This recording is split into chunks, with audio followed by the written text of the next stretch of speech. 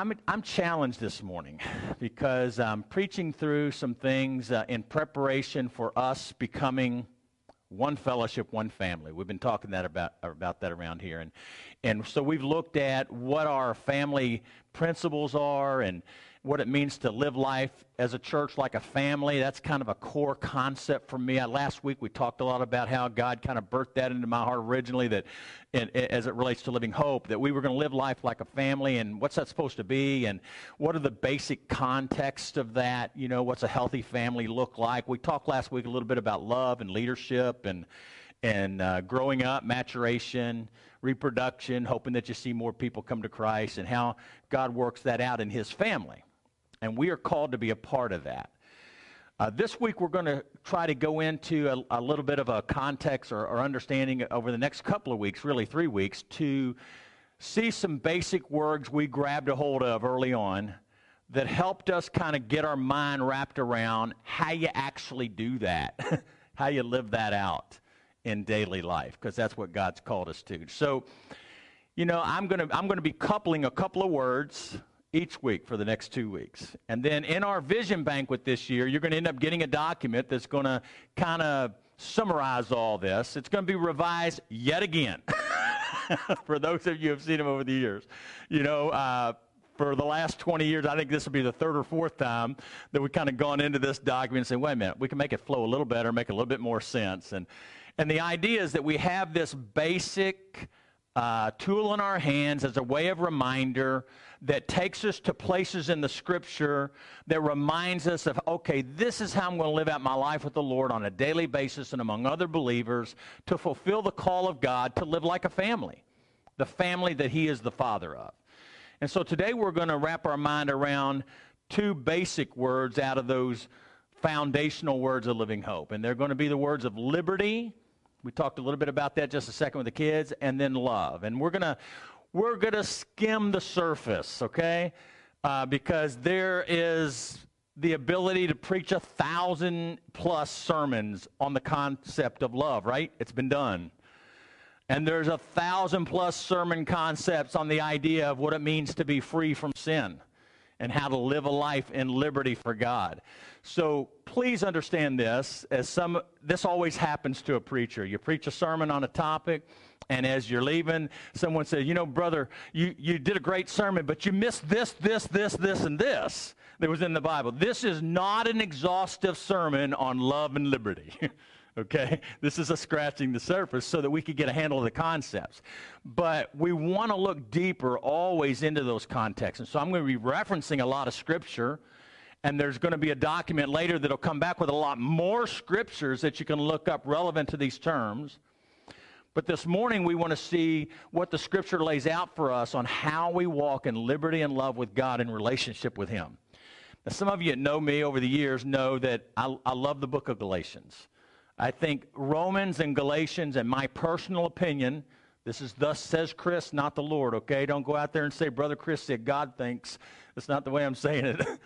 But for me, and the way my mind works, the 2 books of the Bible that's helped me understand the heartbeat and plan for God for the New Testament church is the book of Romans and Galatians.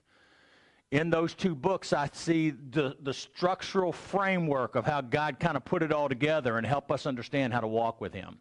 Today, we're going to spend a lot of time in Galatians 5. Among places in the New Testament, again, this is one of my favorite places. For years, I signed my name Free in Christ. Some of you all know that. It came from Galatians 5:1. When I read that for the first time and felt like I got a concept for the first time of what God really had called me to. He called me to a life to be free from something and be free towards something. And sometimes the only way that people think about freedom in the context of Scripture is the idea of being free from sin so they won't end up burning and going to hell, right? But that's just a piece of the puzzle. In that whole context of liberty. You're also liberated to be. We talked about it last week, the fact that we're liberated from being dirty, rotten sinners into being saints in the household of God.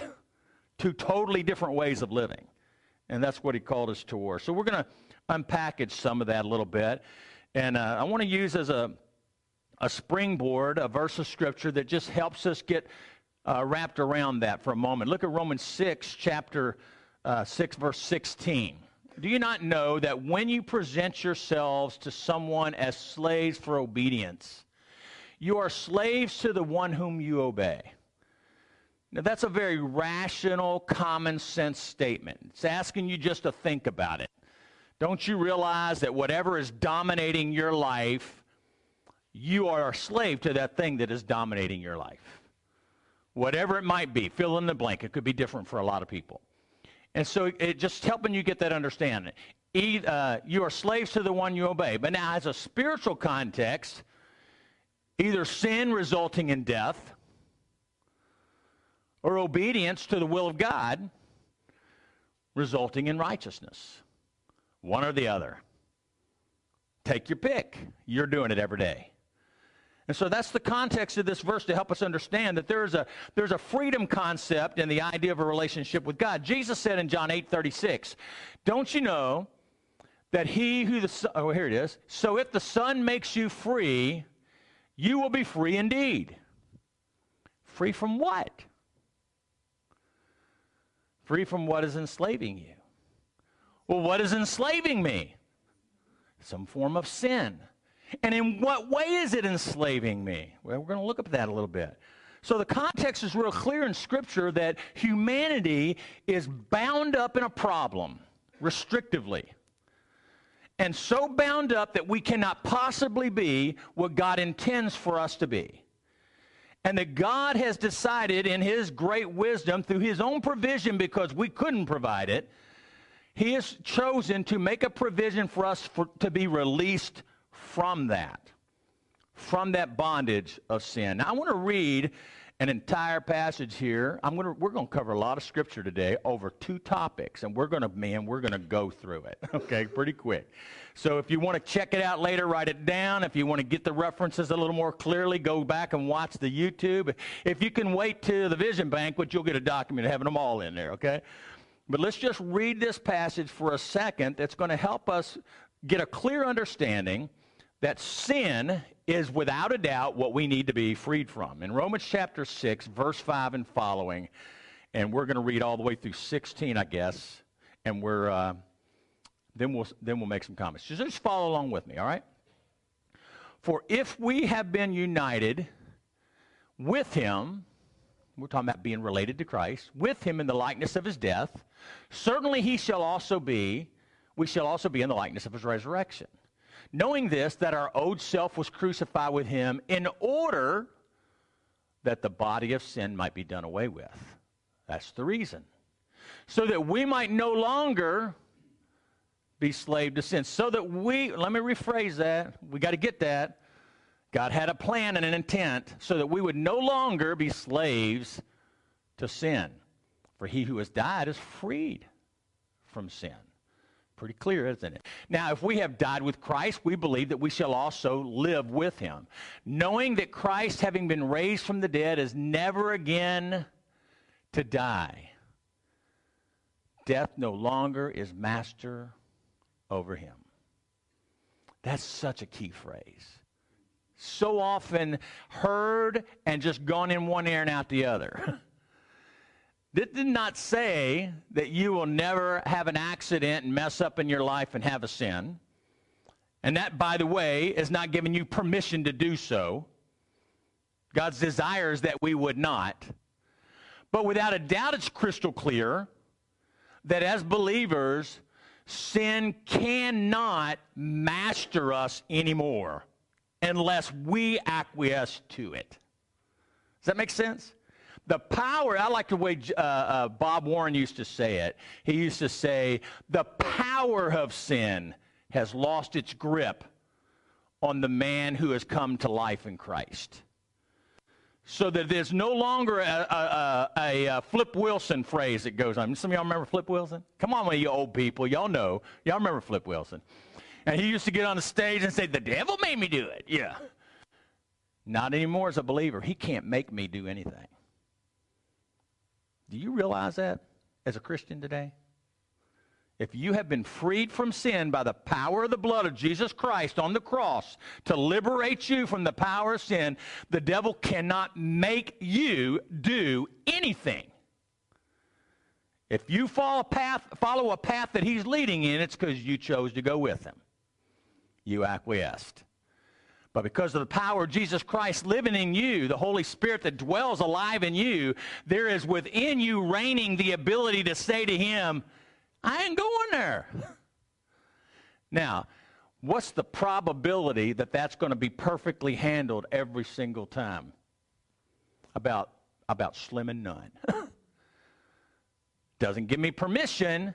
It just makes me aware that I live in a sin-cursed world that affects me dramatically, and that somehow because of that, there are times I find myself in weakness. At times I'm quenching, grieving, and resisting the Holy Spirit instead of submitting and surrendering to him. And in those moments, I might end up slipping and falling on my face and sinning when I should not have.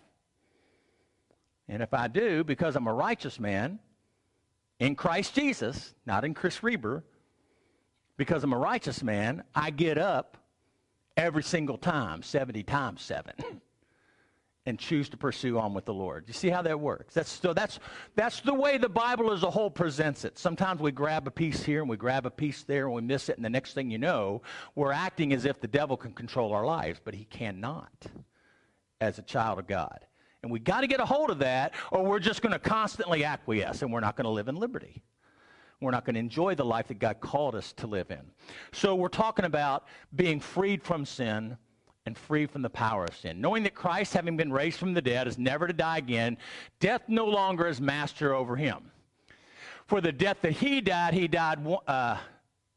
to sin once for all, but the life that he lives unto God. And the reason I made all that correlation to you as well is because just prior to those two verses, it says you died with him.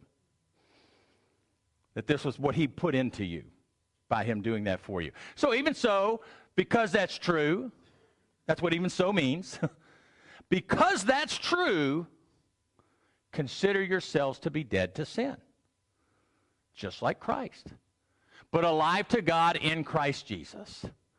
Therefore, do not let sin reign in your mortal bodies, that you should obey its lusts. And do not go on presenting the members of your body to sin as instruments of unrighteousness. It's like, Connie, it reminds me way back, we used to tease each other about this. There was a guy on TV, did a show, what was it? Newhart, Bob Newhart. You remember that, Connie? So there was a series on there, and he had one episode, and he was counseling somebody, and the person was always talking about the struggles they were having, and they were listening. What kind of great counseling advice do you have? And he's sitting there, and she's listening and listening, waiting for this great, wise response. And what do I do? What do I do? And he looks at her and says, stop it! Just don't do that anymore. Well, that's kind of what God's saying to us in this concept. He knows we may mess up and slip up and have accidents, but as it relates to understanding who we are and what we're capable of, he wants to say to us, hey, I've got the power of myself in you. You don't have to choose to go that way anymore. So Connie and I, for a long time, when we would catch this never happens in your household, I know, but we would catch each other in slip-ups, and we would talk about the struggles we're having.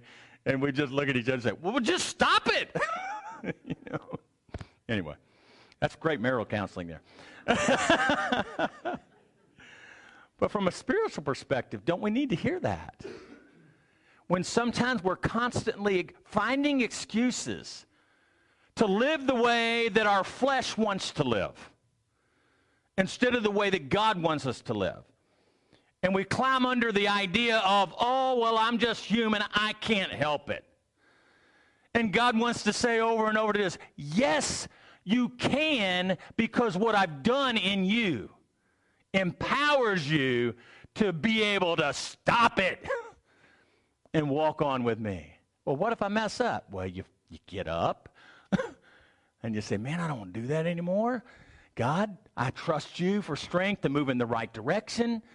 And as a righteous man, a righteous woman, if it's 70 times 7, you're going to get up. because that's who God's called you to be. So, we're talking about liberality and being free from the bondage of sin. And do not go presenting your members of your body as sin as instruments of righteousness, but present yourselves as to God as those alive from the dead, and your members as instruments of righteousness to God. Verse 14. For sin, can you get this? Shall not be your master. Remember, some of you, any of y'all ever listening to Integrity Hosanna music? Do y'all remember that back in the, Robert over here, yeah, back in the 90s, 80s?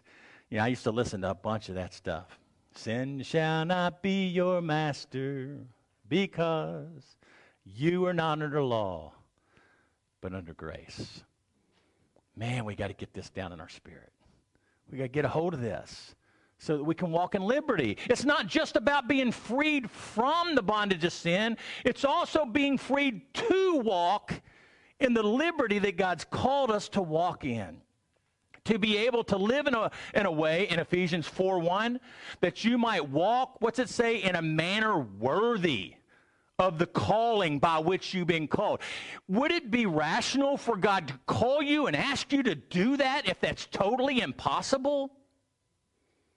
It wouldn't be, would it? And is our God rational? Well, surely he is. And so he's called us to be able to do something that he's enabled us to do. And get this, it's an absolutely crucial point as we depend on him, as we submit to Holy Spirit that lives within. So this is where God's called us, what he's asked us to walk in. So what shall I say then? Shall we sin because we're not under the law, but under grace? I see that's where a lot of people live. What's that mean? What's he saying there? Well, you know, sin's not going to be my master, you said, because I'm not under law, not under grace. It's not my master because nobody gets to tell me I'm a sinner. Is that what that means? No, that's not what he's saying. Because in the next verse, he deals with it. What shall we say? That sin, because we are not under the law and under grace, shall we go ahead and do that so that the grace of God shows greater than the sin? That's the concept he's dealing with his. Shall we sin because we are not under the law but under grace? May it never be.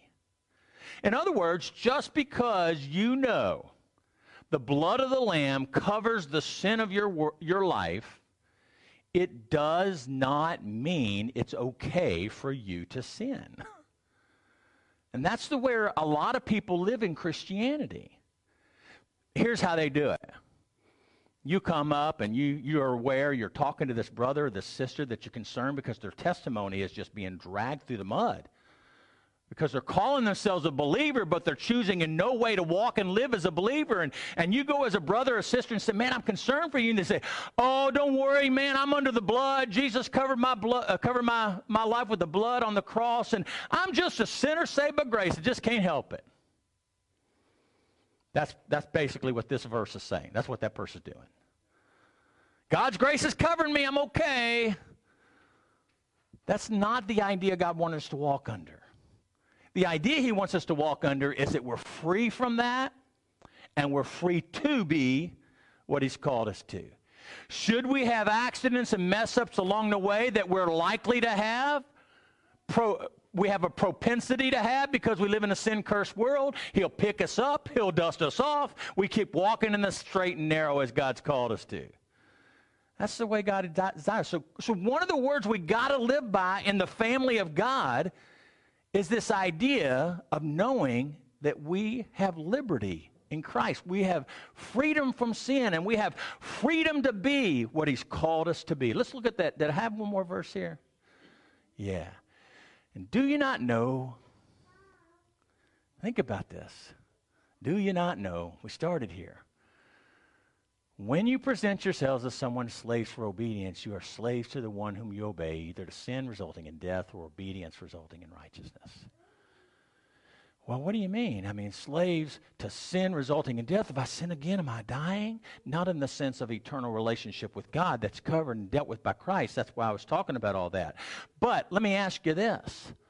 Even as a Christian, does sin still carry death-effecting power in the life of an individual? Sure it does. Anybody got an illustration? How does that happen? I mean, there's all kinds of ways that happens, right? I mean, it destroys relationships all the time. Can two genuine believers choose not to walk according to submission to the Holy Spirit? And as a result, even though they know they're going to heaven, they're bought by the blood, they're trying to live for Christ, but they mess up and they choose not to walk according to the Word of God on the matter. Can that choice to walk in that sin destroy and kill their relationship? Happens, doesn't it? And it happens to people's personal lives, on the way they live their life physically. It happens in the way that we handle things in terms of honesty and integrity. It happens in this thing called pride, that we end up living like we, have a right to everything. And sin's always going to kill and destroy. As it relates to our relationship with God, that's dependent on what Christ did for us. So we don't need to live in any fear of that. But we need to also understand we don't want to make any room, by the grace of God, to let sin run rampant in our lives. And we don't want to live under the concept, it's okay because I know God's grace covers me. Well, it's great that God's grace covers us. We need to embrace that.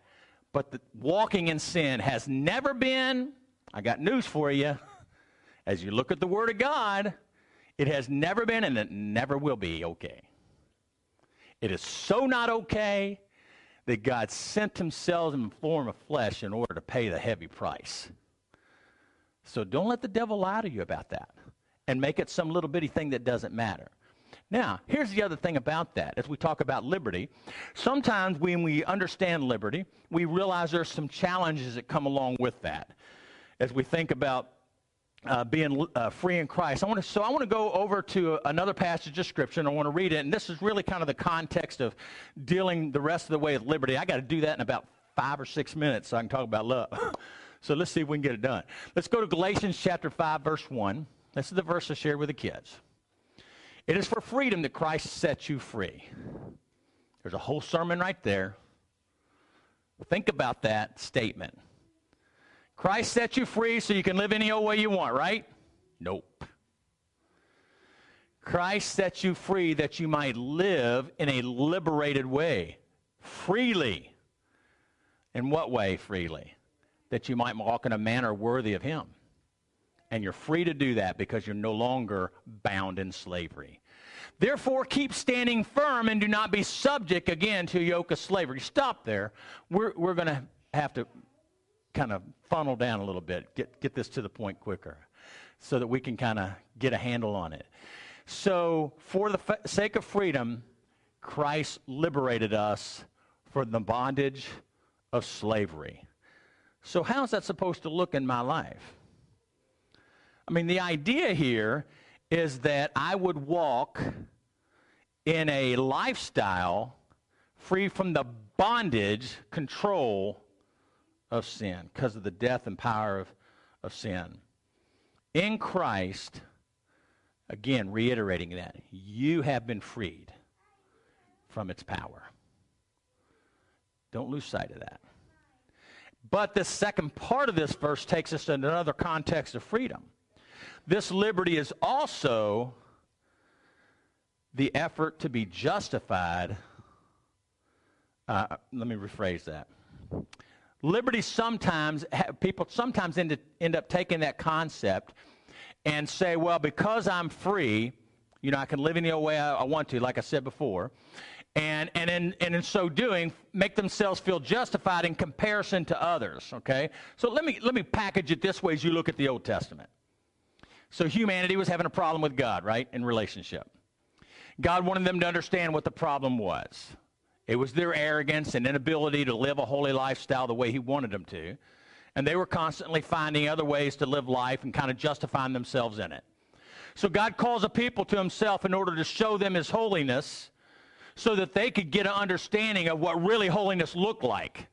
And then reveal to them how far away from that they really were. They could not really justify themselves.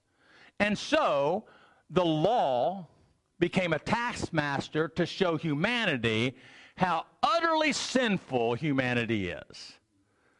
And so in the context of that, a person realizes where they stand before God. But here's what happened to the people of God in the context of that. They began to try to live according to these things, messing up by the numbers. They know that if they get honest with themselves. They had all kinds of sacrificial systems to deal with that. But instead of embracing the reality that, man, I got to really depend on God, they started comparing themselves to the rest of the world. Started feeling like they didn't feel so bad anymore. Well, man, if you compare us to those Edomites over there, if you compare us to those Philistines, if you compare us to, man, all the rest of the world, man, they're a mess, but we're the people of God. Kind of got the holier-than-thou complex. And began to throw the legalism of the teaching of God that they had placed upon them for them to understand their shortfall upon the rest of the world, condemning the rest of the world. That wasn't their business, was it? Whose business is that? It's God's business. As I was a kid growing up, we would say it's none ya. It's none your business. But that's what happened.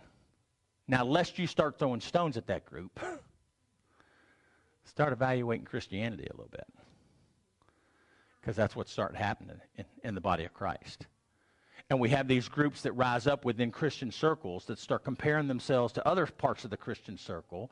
And we start laying our legalistic concepts of how you ought to be walking with God just like me because I got it right. Rest of you don't. I know that's a ridiculous statement, but that's what Christianity's doing. Now, where are we going to find a clear definition for how it's supposed to be? Well, in the Word of God. Who's going to lead us into that? The Holy Spirit. And we've got to be accountable to that. So we're coming back to that. I don't have an anything goes mindset. If you know me, you know better than that. So we're coming back to that.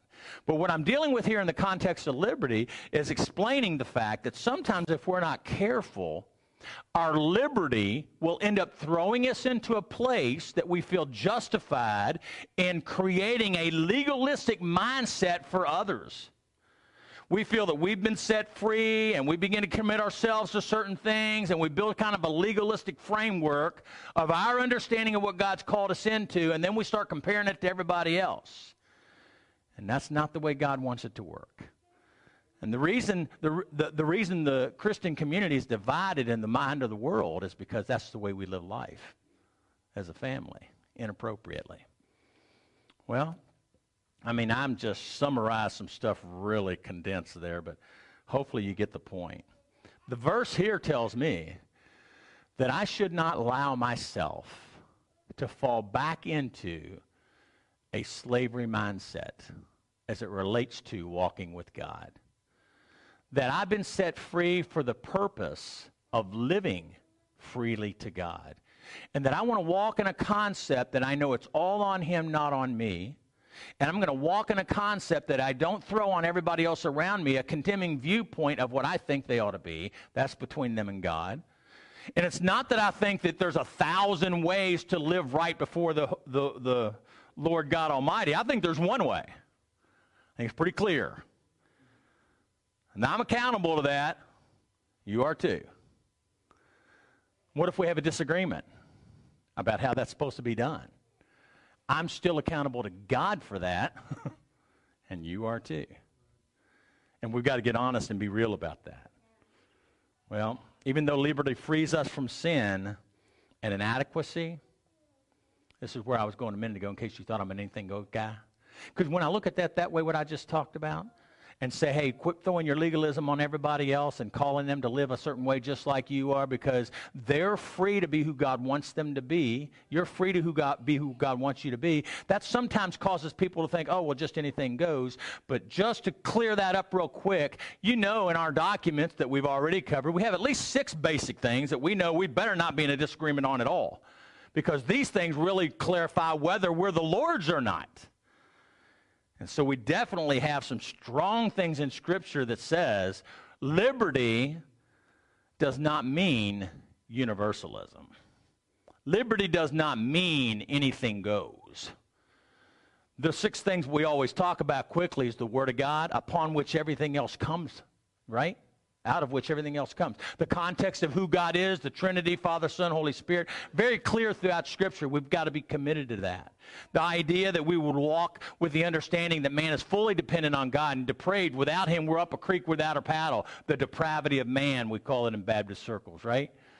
The idea that we know we need a relationship with God and it's only supplied and received through Jesus Christ. Salvation comes by grace through faith. That's not an optional discussion. That's a mandatory understanding. How you will have a relationship with God. And that in walking with him, he's called you to be a priest in his priesthood, a child or daughter in his family, one that walks by a new identity. We covered that a little bit last week. That's all part of the package. I can't come to God and say, I'm in your family, but I live my rules. No. God would say, not in my household. Just like you would in yours. And then finally, we recognize that he's coming again, and we are his bride, and we want to be prepared to honor him and live a life that blesses his life, blesses his work in us. A commitment to the Bible as the Word of God is the core of that for us. And as you continue to spend time in the Word of God, it is not going to place upon you this burden. If you're one in the family, if you're in the family and you're liberated, the Word of God is not a burden upon your back that you carry that's so hard for you to keep. I just want to make sure you understand that. If that's what you're going through as a person in the family of God, I would say to you, you might want to go back to step one and see if you're in the family or not.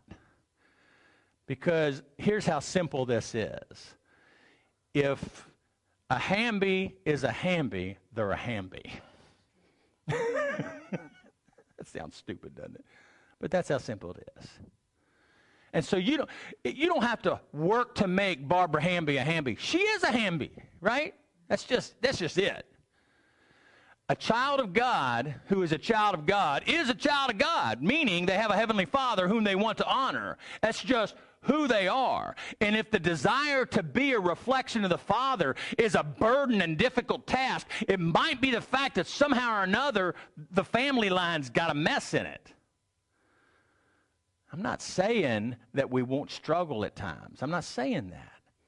But I'm saying that if I'm new, I'm new. Well, there's something in the Bible about that, isn't there? Old things passed away, all things become new. The idea that there's a new man inside that longs to be what God wants him to be.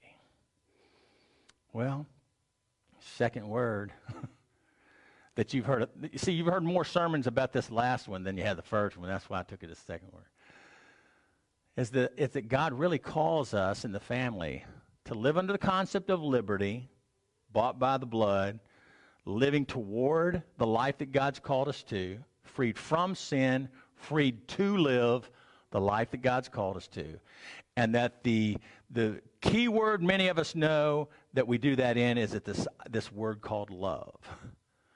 It ought to be who we're known for. It ought to be the character trait of our personality, our mannerisms. It ought to be, as people look at us, we're just a little different than everybody else. It's so real.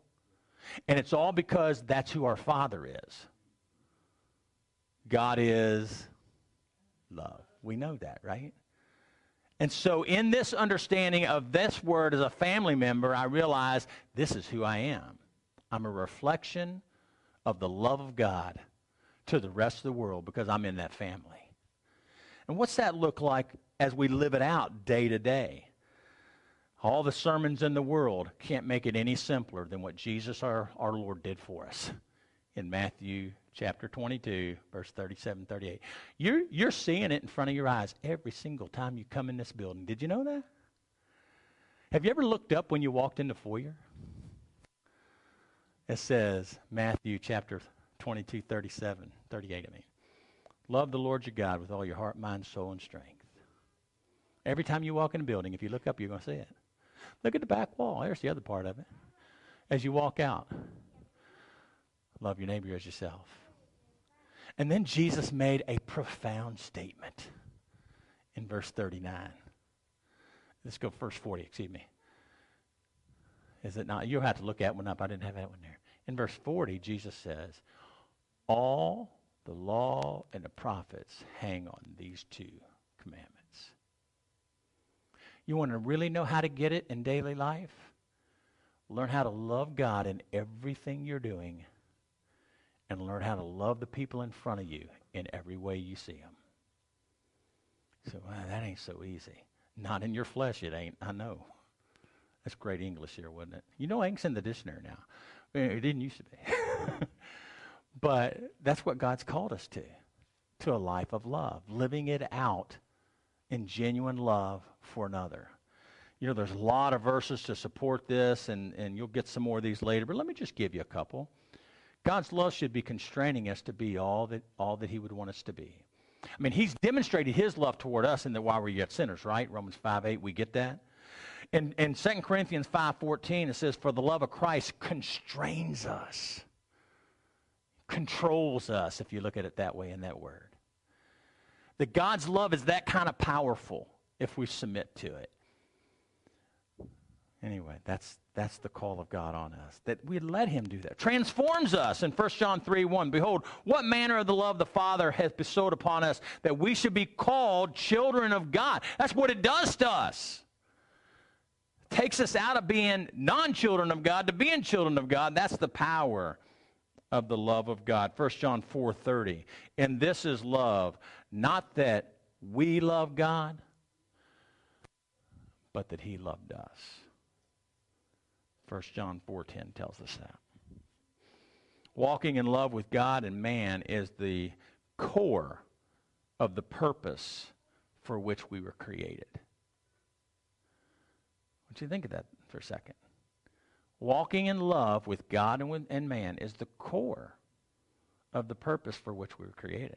God said he made us in his own image, that we wanted to have fellowship with him. What's that all about? A love relationship with God. God called a people group to himself that they might be a testimony to the rest of the world. For what reason? That they might be a reflection of his love to them. And God summates it all up for us in these two verses. Summates it all up for us in these two verses, that we might love him and love others. If we're having a love problem with people, we got a problem with God. Well, Brother Chris, you don't know the people in my life. If you did, you'd know they're not so easy to love. God ain't dependent on your ability. He's enabling you, if you depend on him, to love the way he wants you to love. And no, you don't have to lie. I'm going to mess up one of your favorite statements, okay? I'm treading on thin ice here. Here I go. I'm going to cross the line with some of you. I don't have to like them. I got to love them, but I don't have to like them.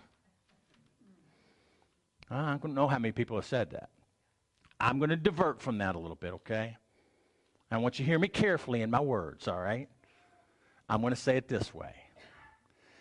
I don't have to like what they do, but I have to love them. And let me ask you an honest question. Here we go. Let's be honest. Who have you ever truly loved that you really didn't like? Be honest about relationships for a second. Who are the people that come to your mind right now that you know you just don't like them? You don't like them, I'm talking about. And then in the same breath you can say, but I really, honestly, from the depth of my heart, from a God perspective, love them. That's not the way you're saying you love them. Let's be honest. You're from the depth of your heart saying, I have to love them because God says I got to love them. Here's what I'm saying. There's a big difference in this issue. And if you don't get over it, you're never going to truly love people. You've got to transfer that to saying, I don't have to like what they do. I don't like the way they live. I don't like the way they treated me. I don't like the way they treated so-and-so. I don't like their habits and their personality. It rubs me raw every time I see them. But not only does God like them, God loves them. He hates their sin, but he loves them. For me, here's a thus says Chris, not the Lord again, okay? For me, this was a liberating issue in learning how to love people. I realized for the longest time in my life, I was lying to myself and saying it was okay that I don't have to like people who they are as a person. but I had to love them. And I learned that I can't separate their person. I have to say, I'm going to separate their sin. I don't have to like what they do. I don't have to like the way they live. I don't have to like what they say. But I got to learn to love them individually. These are words we live by. Living free from the power of sin that can control and destroy your life, even as a believer, if you let it. Living free toward the will of God in daily life so that you're a reflection of God's glory and His honor. Living under the idea of God as love. He's a reflection of love. He's demonstrated His love. He's revealed His love. He's given direction with His love. And He's told me to be a person who loves. Those are two basic words that if we just add those to our daily understanding of our walk with God, we're going to live in the family a lot more successfully to the glory of God. And guess what happens when that happens? People start seeing us and they kind of say, hey, there's something about the love in those people.